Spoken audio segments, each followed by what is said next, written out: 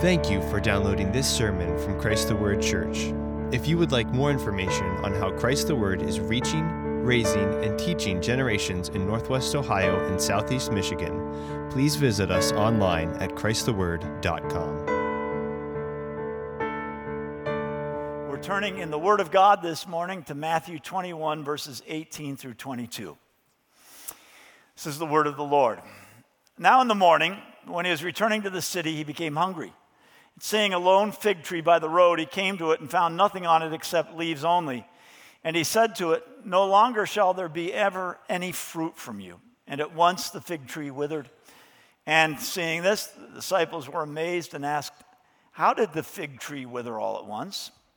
And Jesus answered and said to them, "Truly I say to you, if you have faith and do not doubt, you will not only do what was done to the fig tree, but even if you say to this mountain, 'Be taken up and cast into the sea,' it will happen.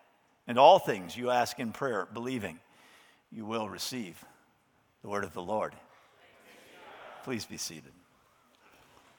Dear Heavenly Father, this is your word, and we ask you to add your Spirit to it so that it may not be my words, but it may be the power of the word of God with power and conviction and strength by the Spirit. In Jesus' name, amen. This is a passage about fruitfulness. The entire passage about fruitfulness. This is a passage about what God wants from us. The entire passage. This is a passage about how we are enabled to be fruitful. Not the entire passage, the second half. This is a passage about the glory of God and the way that He is displaying it in the world and how He wants to display it in your life. The entire passage. There is nothing quite like a fig tree that's not bearing figs, or a peach tree that's not bearing peaches. When my grandparents came to live in our house in Chicago in the mid-1960s, one of the things that my Nana wanted was to have fruit trees in the backyard, and so she planted a dwarf apple, 2 dwarf peach trees. That apple tree continued to give fruit for 40, 50 years. It's probably still doing so today. The peach trees, never a peach, not one, never in all the years. And eventually, they were cut down. They were worthless. Some trees are good for shade. I grew up in a house that had southern exposure, and on the south side it had huge maples and oaks.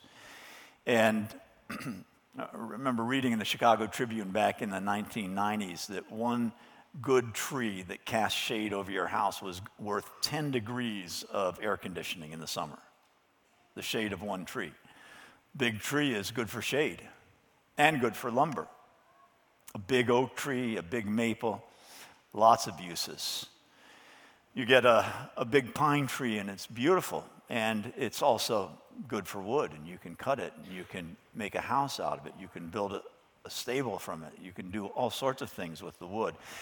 But a fruit tree, a fig tree, it's not a very outstanding tree. It's not a tree that's very good for burning. There's not a lot of wood.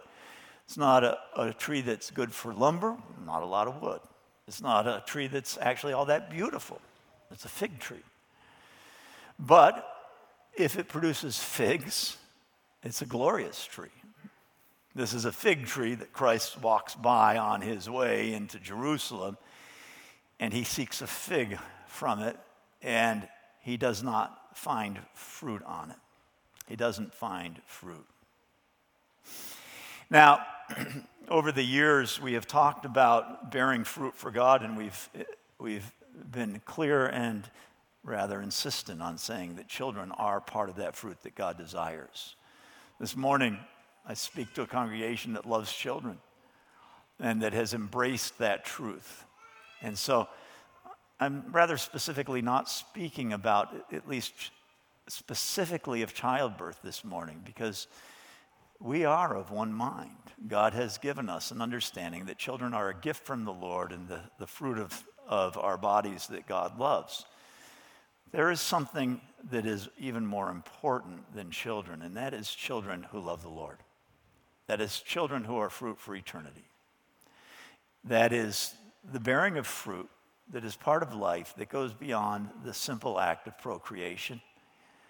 And God loves children, but God loves godly children. God loves children who are raised in the nurture and admonition of the Lord. And your doing that is something that goes far beyond the act of bearing a child, whether it's the pleasurable act of conception or the painful act of labor. These things are part of that, but they are just a rather small part of the fruitfulness that God wants. They're essential to it, but they are not the thing. So we are not speaking this morning as we look at this passage about this fig tree and Christ's response to it about bearing children. Understanding that God has given you a love for this. Understanding that God has granted us this understanding, this joy of valuing what God values in childbirth. And so we have before us what might initially seem a strange and frightening or fascinating or something, but also somewhat arbitrary incident that leads to an example of the power of prayer and a teaching on the power of prayer. Now, the general approach to this passage that I've heard and that I think most of us are aware of reflects a view that divides this story in half. It is clearly a complex story, and it is clearly a rather negative story, at least in its beginning. And so what we do and what we tend to do in this passage, beyond just us, is to take it and divide the first and second half and not to realize that they're a part of a whole. We see the first part and we go, yeah, well, and then we leave it kind of alone and we jump to the second part where Jesus speaks about the power of prayer, having the disciples mention to him, whoa, that thing died. And we take what he says about prayer and we forget what it's tied to, what leads to it. We look at the second act and we forget the first. This is not a simple story, nor is it primarily a story about the power of prayer. More fundamentally, this is a story about what our focus in prayer should be, what we should want in prayer, the kind of prayer that God grants power, what God wants from us. Now, it's clear here from our passage that Matthew wants us to see this passage, these two portions of Scripture connected. He wants us to see them linked together, not just as cause and effect, but in some even more fundamental way than that it has two parts and that together they form a whole. And the whole is a unit, not a divided thing. The reason this is clear is that Matthew, in his writing about this day and these events, presents it as a unified whole. He ties the judgment on the tree and the subsequent teaching on prayer by Christ by relating them as one kind of seamless event when in fact they didn't take place at the same time. So Matthew has telescoped events here and brought them together for the purpose of clearly letting us know how tied they are and that they are a unit. We know the actual chronology of the events that are related here from Mark's telling of the story. And it is obviously the same story in Mark. It takes place the last week of Christ's life. It has the same cast of characters, the disciples, Jesus, the fig tree, has even the same words. But in Mark we read, on the next day when they had left Bethany, he became hungry. Seeing at a distance a fig tree and leaf, he went to see if perhaps he would find anything on it. And when he came to it, he found nothing but leaves, for it was not the season for figs. He said to it, "May no one ever eat fruit from you again." And his disciples were listening. And then Mark tells us the story of Jesus cleansing the temple, which takes place between the two halves. Matthew tells it out of order. We can't assume sequence, chronological sequence in the Gospels, unless it says it's there. But Matthew has brought these two events out of order. He's already told the story of the cleansing of the temple so that he will show us how tied this finding of the fig tree and not receiving fruit from it, and then the teaching on prayer is. So we go on in Mark, and he says, when evening came, they would go out of the city as they were passing by in the morning. So somehow, going out of the city, they didn't notice, But coming in again the next morning, 24 hours later, they saw the fig tree withered from the roots up. Being reminded, Peter said to him, Rabbi, look, fig tree which you cursed has withered. And Jesus answered, saying to them, have faith in God. Truly I say to you, whoever says to this mountain, be taken up and cast into the sea, and does not doubt in his heart, but believes that what he says is going to happen, it will be granted him. Therefore I say to you, all things for which you pray and ask, believe that you have received them, and they will be granted you. So we learn a couple additional things here from Mark. First, this event in which Jesus curses the fig tree took place in the morning of the day that he cleansed the temple. In the morning, he starts out from Bethany. In the morning of that day, he sees the fig tree. He looks for a fig. He finds it barren, and he curses it. Second, the disciples notice that shriveled tree not that same day, but the next morning, following the cleansing of the temple. Now, either the night before it was dark, or they took a different path back or something, but they did not see the fig tree because it's the next day, the next morning, the next trip in that they see it and notice that it has died. Third, adding a detail that those who lived in Jerusalem at the time would have known, this is obviously the last week of Jesus Christ, the week prior to the Passover, the feast. It takes place in early spring. It takes place in April, sometimes March.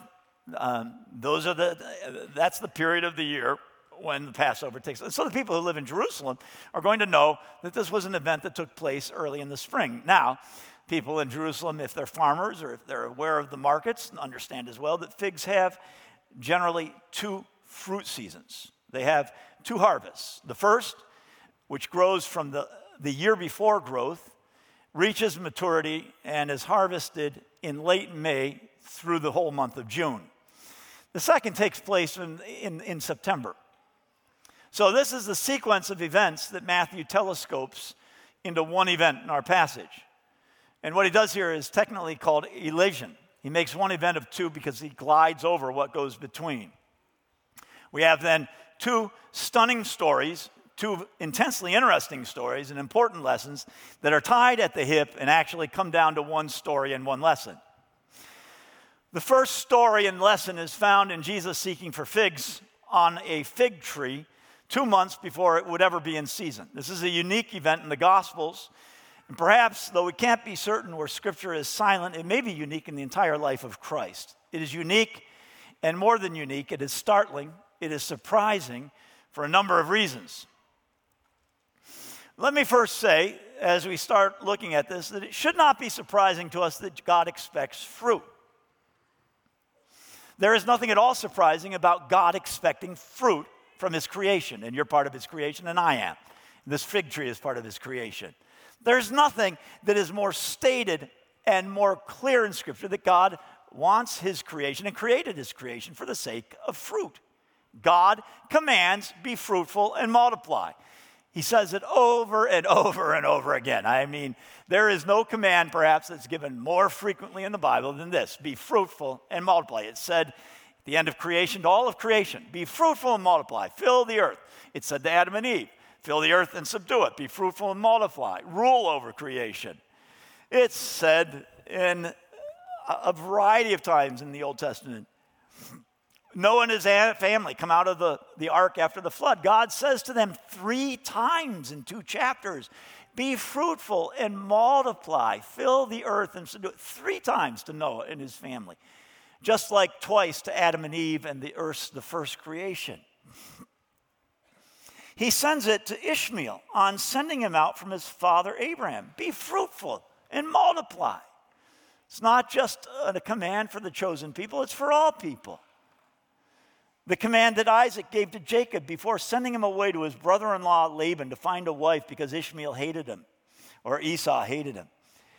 Jacob said to him, or Isaac said to Jacob, be fruitful and multiply, go and bear fruit.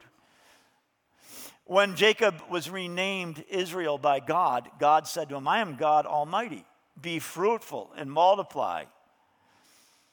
When the people of Israel entered the promised land, God's promise was that he would make them fruitful and multiply them when they obeyed him. In Jeremiah, God promises captive Israel, captive Zion, that he will make her fruitful and multiply her. So there's no question in the Bible that God loves fruit.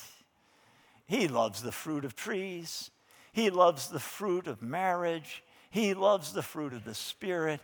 He loves fruit, and He has created you to bear fruit. And your happiness, your true happiness, not just as a Christian, but as a creation of God, is found in bearing fruit.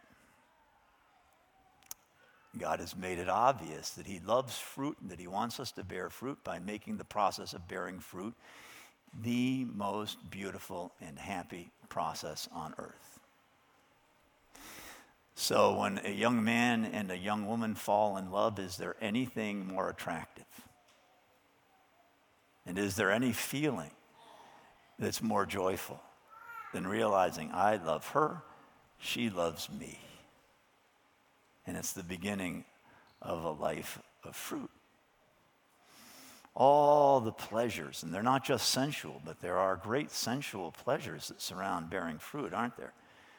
God has made it attractive because He loves fruit.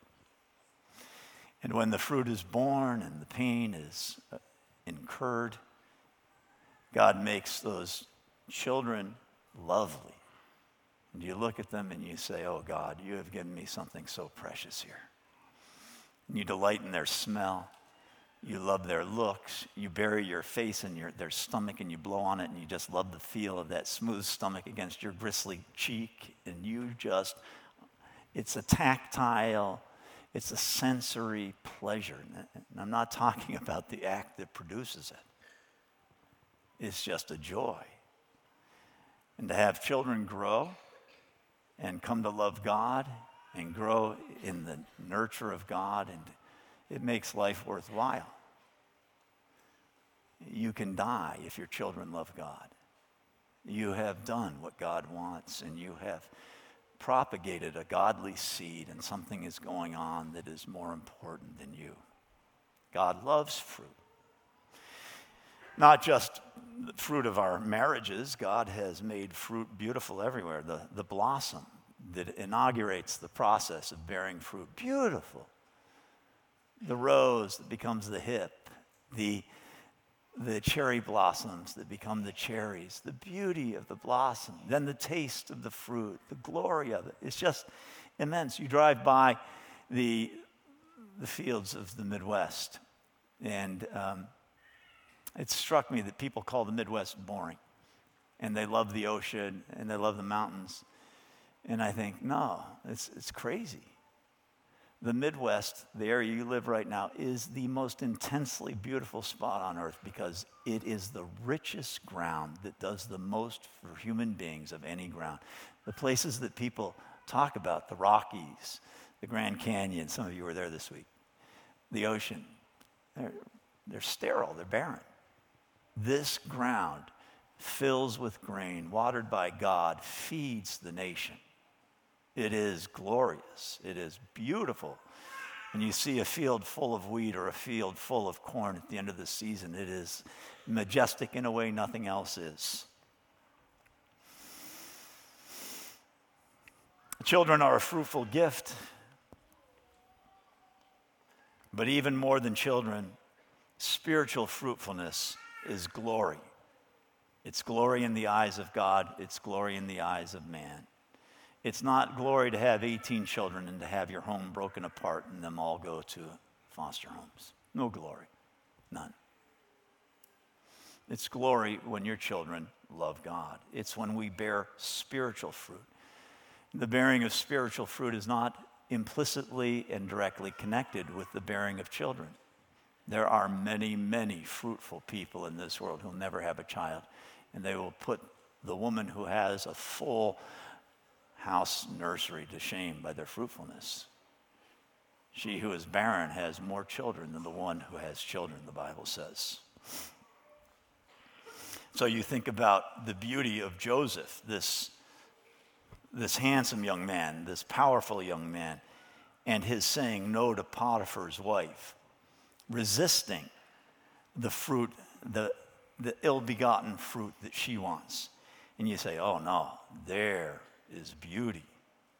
incredible beauty in that spiritual act of fruitfulness. Incredible beauty in God's eyes and in ours.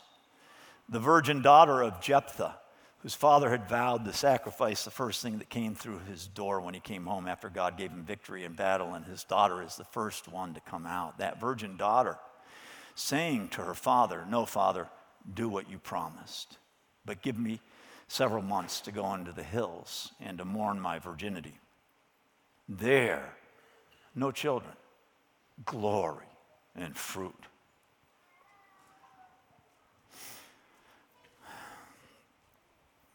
The beauty of spiritual holiness is not just seen in physical children.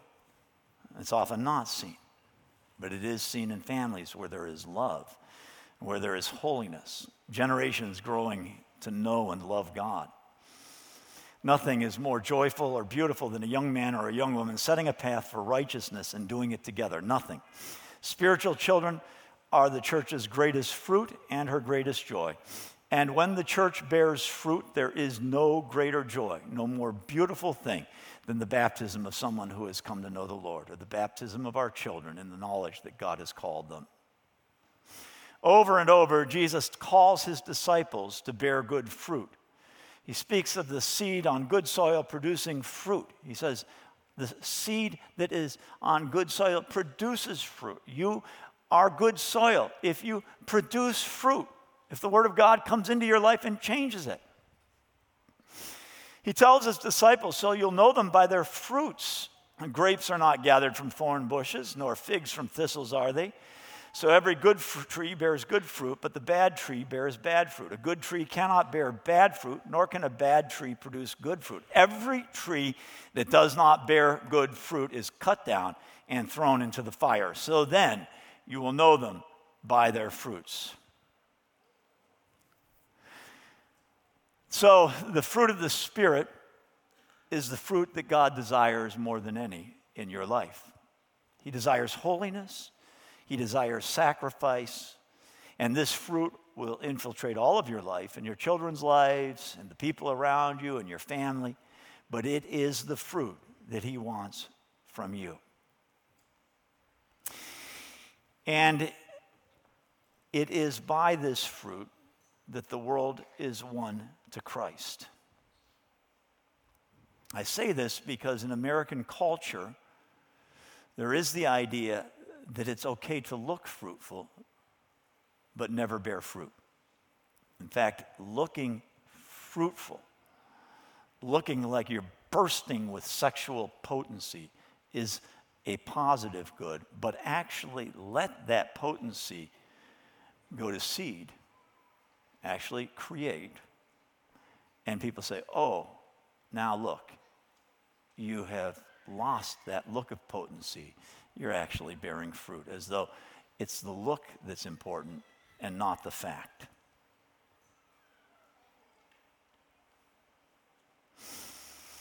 So American culture says, "I'm going to look fruitful. I will exercise so I'm bursting with vitality. I will dress to show off how fruitful my body is, how potent it is sexually. I will show that I am a man possessed of testosterone by my long, manly beard. But I'm going to spend the vigor of my manhood on porn. I don't want to get encumbered by children. I don't want to be encumbered by a relationship. I want to look like something. But boy, it's no fun actually doing it." And this is true of the American church as well, where we say, "I will claim Christ.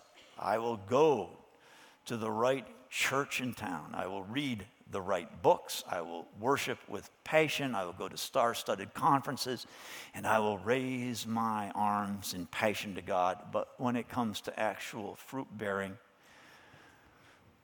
no thanks. I don't want to die. We remember that Jesus said, "Unless a grain of seed fall to the ground and die, it cannot bear fruit." And we say, no, I don't want to die. God has said death is the way we produce. Death is the way that we recreate. Death is the way. We must die. We want to look fruitful, not die. We want to look potent, not die. We want to look like we have all that God could give us. But we don't want to take the risk of actually giving up to God. Giving up our money, giving up our looks, giving up our reputations, giving up our jobs because we actually spoke about Jesus rather than just sort of wore it as a private badge. So this generation, this day in the life of the American church, this passage has the deepest possible significance for. 5 truths that jump from these words and the actions that are taken in this passage by Jesus. First, recognize, and it's surprising, but Jesus actually judges the fig tree.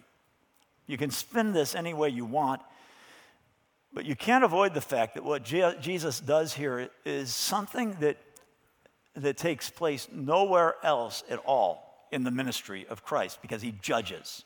He puts to death. He renders judgment. In fact, throughout his ministry, in his years of working with people, Jesus routinely rejects judging. He actively tells the people who come to him and say, hey, judge between me and my brother. We've got an estate and we're fighting over it. You judge. He says, who made me a judge over you, man? Actually resists judging, rejects judgment. When the woman is caught in adultery and they ask him, well, what should we do with her? And he tells his story and asks them which of them has not sinned, and they all go away. He finally looks to the woman who he's left alone with, and he says, where are those who judged you? She says, well, they're not here. Then he says, neither do I judge you. This is Jesus. Neither do I judge you. Go and sin no more. When the disciples want to call down fire on the Samaritan village that refused to receive them on their way to Jerusalem, he tells the disciples,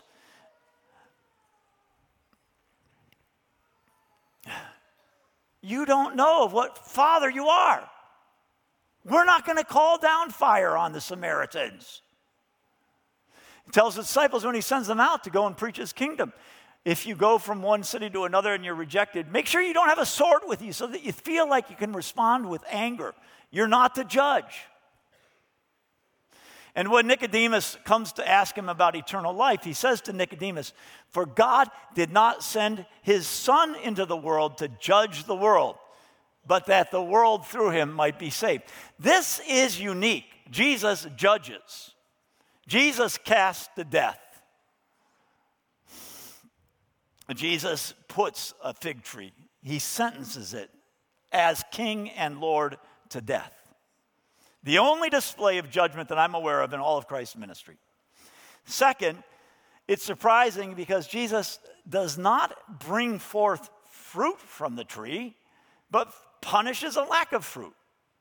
Now, was Jesus capable of bringing forth fruit from the tree? Of course he was. He brought the loaves and fishes to feed the thousands on 2 different occasions. He told his disciples, cast your stuff out on this side of the boat, or try one more time. And each time, their catch was so great, the fish, that they could barely get it to shore. He turned the water into wine. Jesus could have said to the fig tree, put out a fig for me. But he doesn't. He doesn't. Time after time, Jesus miraculously supplies food. Here, he's hungry. He seeks fruit. There is none. And so he kills the fig tree. He puts it to death. And it seems almost selfish, doesn't it? He wants something, he desires something, it's not there, so wham, death. Why not give the tree fruit? He could as easily have done that. Why punish fruitlessness? Why does he do this? Third, this is a surprising act. It's surprising in its judgment. It's surprising in that he doesn't just give it fruit. It's surprising because in punishing the tree, Jesus is actually punishing nature. Jesus' only act of judgment recorded in the Bible is not against man, but nature. He expects fruit from this tree. When it's missing, he judges. He never judges a man in his earthly ministry, but he does judge nature. This is a visual parable. It's not an arbitrary act. Nature suffers here as a lesson to you. This is a warning. Jesus is saying something. Jesus, throughout the Bible, reveals that he has power to overcome nature. Nature is nothing to him. He can make the winds stop. He can heal the diseases of nature. He can calm the storms, multiply loaves and fish, transmute water into wine. All of these are miracles against nature, miracles involving nature, centering on nature. And they are intended to show man whom Christ does not force and whose will Christ does not ever violate, the extent of his power and its character. So in dealing with nature, Jesus is showing us his power and what he wants. But he coerces nature without coercing you. It is your decision. It is your choice. Will you bear fruit for Jesus?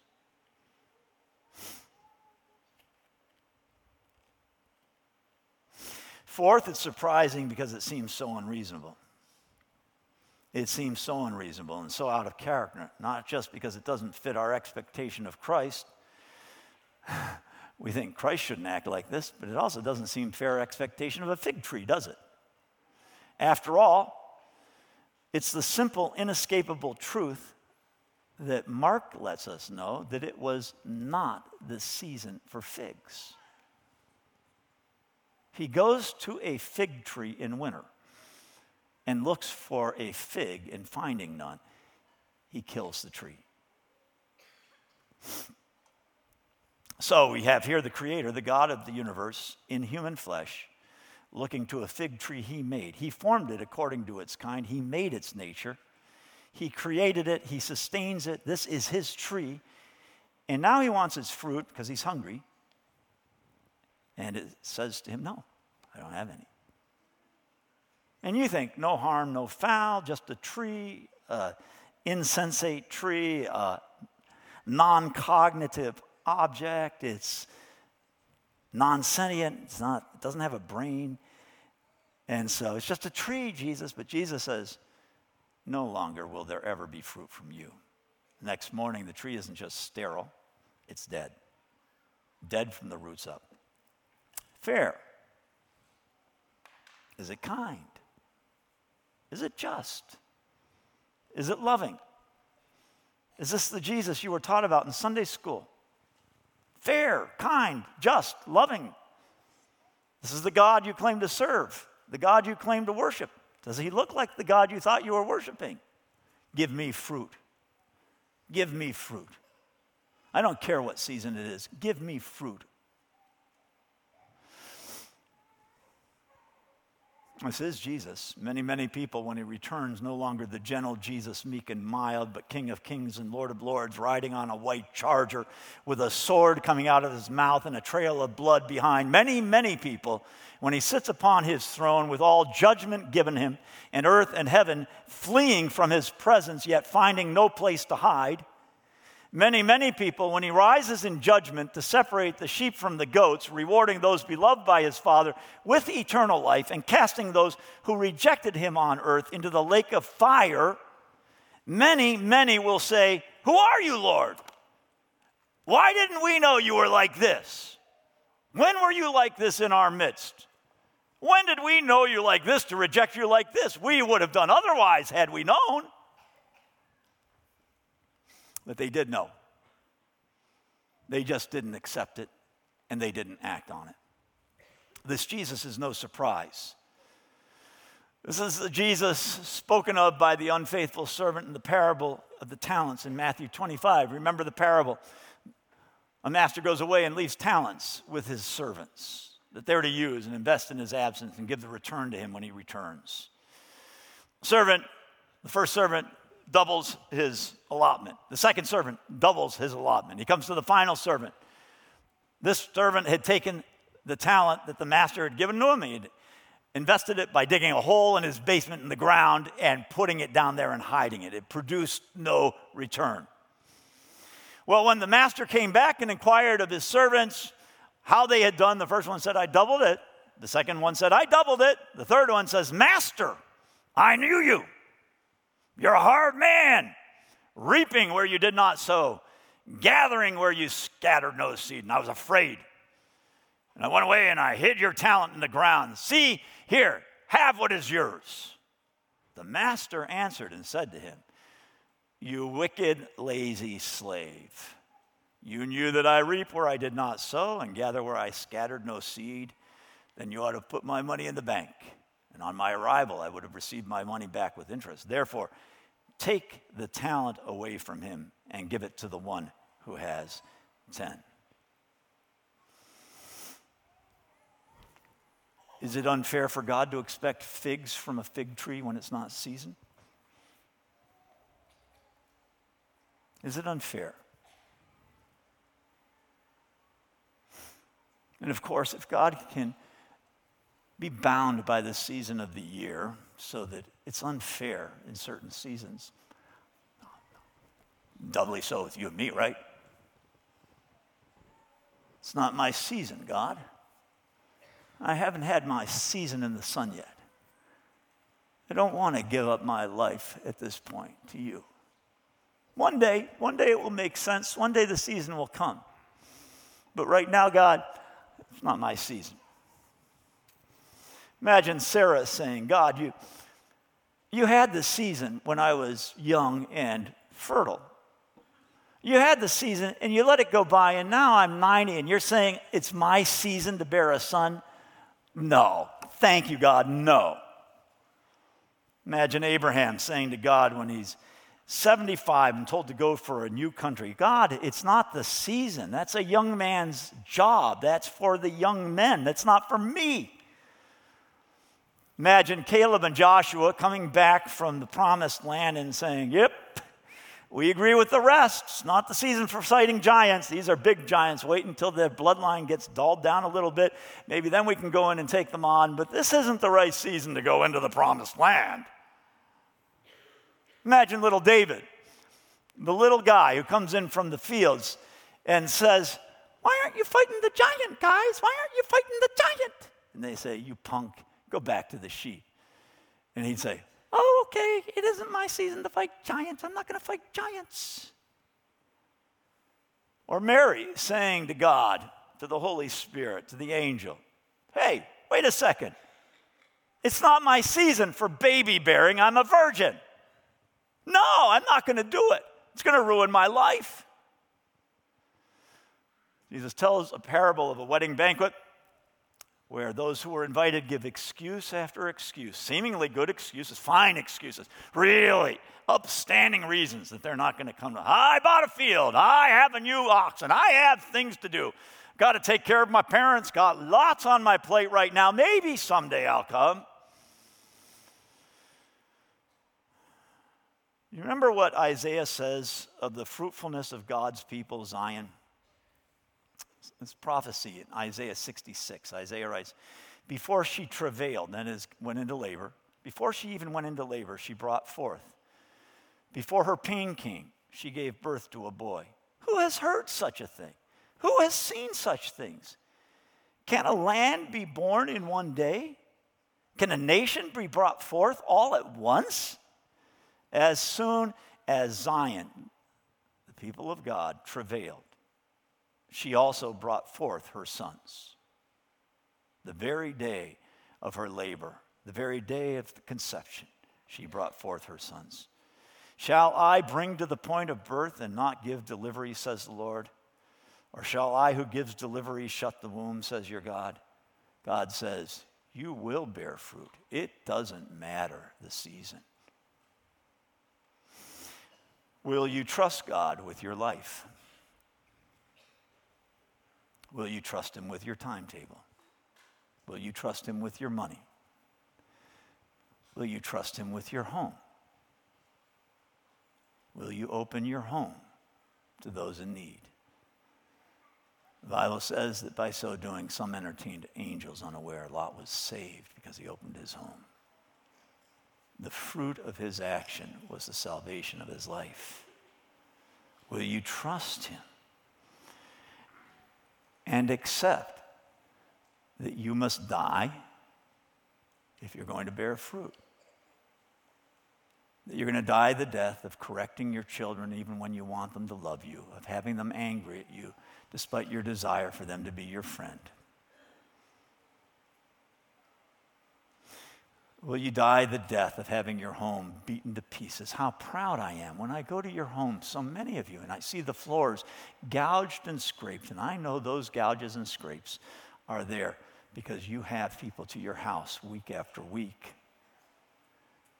Those are badges of honor, every bit as rich as the medal that you get, the Purple Heart, for a wound in earthly battle. God is the Lord of the harvest. God is the Lord of the harvest. Now we close our passage with the promise of Jesus that if you say to a mountain, be cast into the heart of the sea, and believe it will be done, so it will happen. It's a great promise, but a promise in a context. A promise that is tied to and explains the parable of the fruit tree. It may not seem possible for you to bear fruit. The possibility may seem cut off from you, the wrong season, the wrong circumstance, the wrong call for your life right now. God is the Lord of the harvest. God is the Lord of your life, sovereign over every circumstance and season. And his desire for you is that you be like the fruit trees in heaven that bear their fruit in season and out of season. There is no season. They're always fruitful. His desire for you is fruit today, fruit tomorrow, fruit forever. There is no season for fruitfulness in the Christian life in faith. Every season is fruitful. The question is, will we go to God in obedience? Will we go to God in faith, expecting that he will give us fruit, allow us to bear fruit, even when that fruit seems out of the question for us? Will we pray in belief that bearing fruit for God is worth our lives? Will we ask God to cast the mountain of our selfishness, the mountain of our pride, the mountain of what we want into the heart of the sea so that we are rendered fruitful for him? Let us pray. Heavenly Father, we thank you for your word. We pray, Father, that you will make us a fruitful people. We ask that we will take to heart this miracle, this awful miracle, Father, remembering that you have said that you will cast into the fire those who do not bear fruit. May we be fruitful. May our lives be rich for you. In Jesus' name we pray, amen.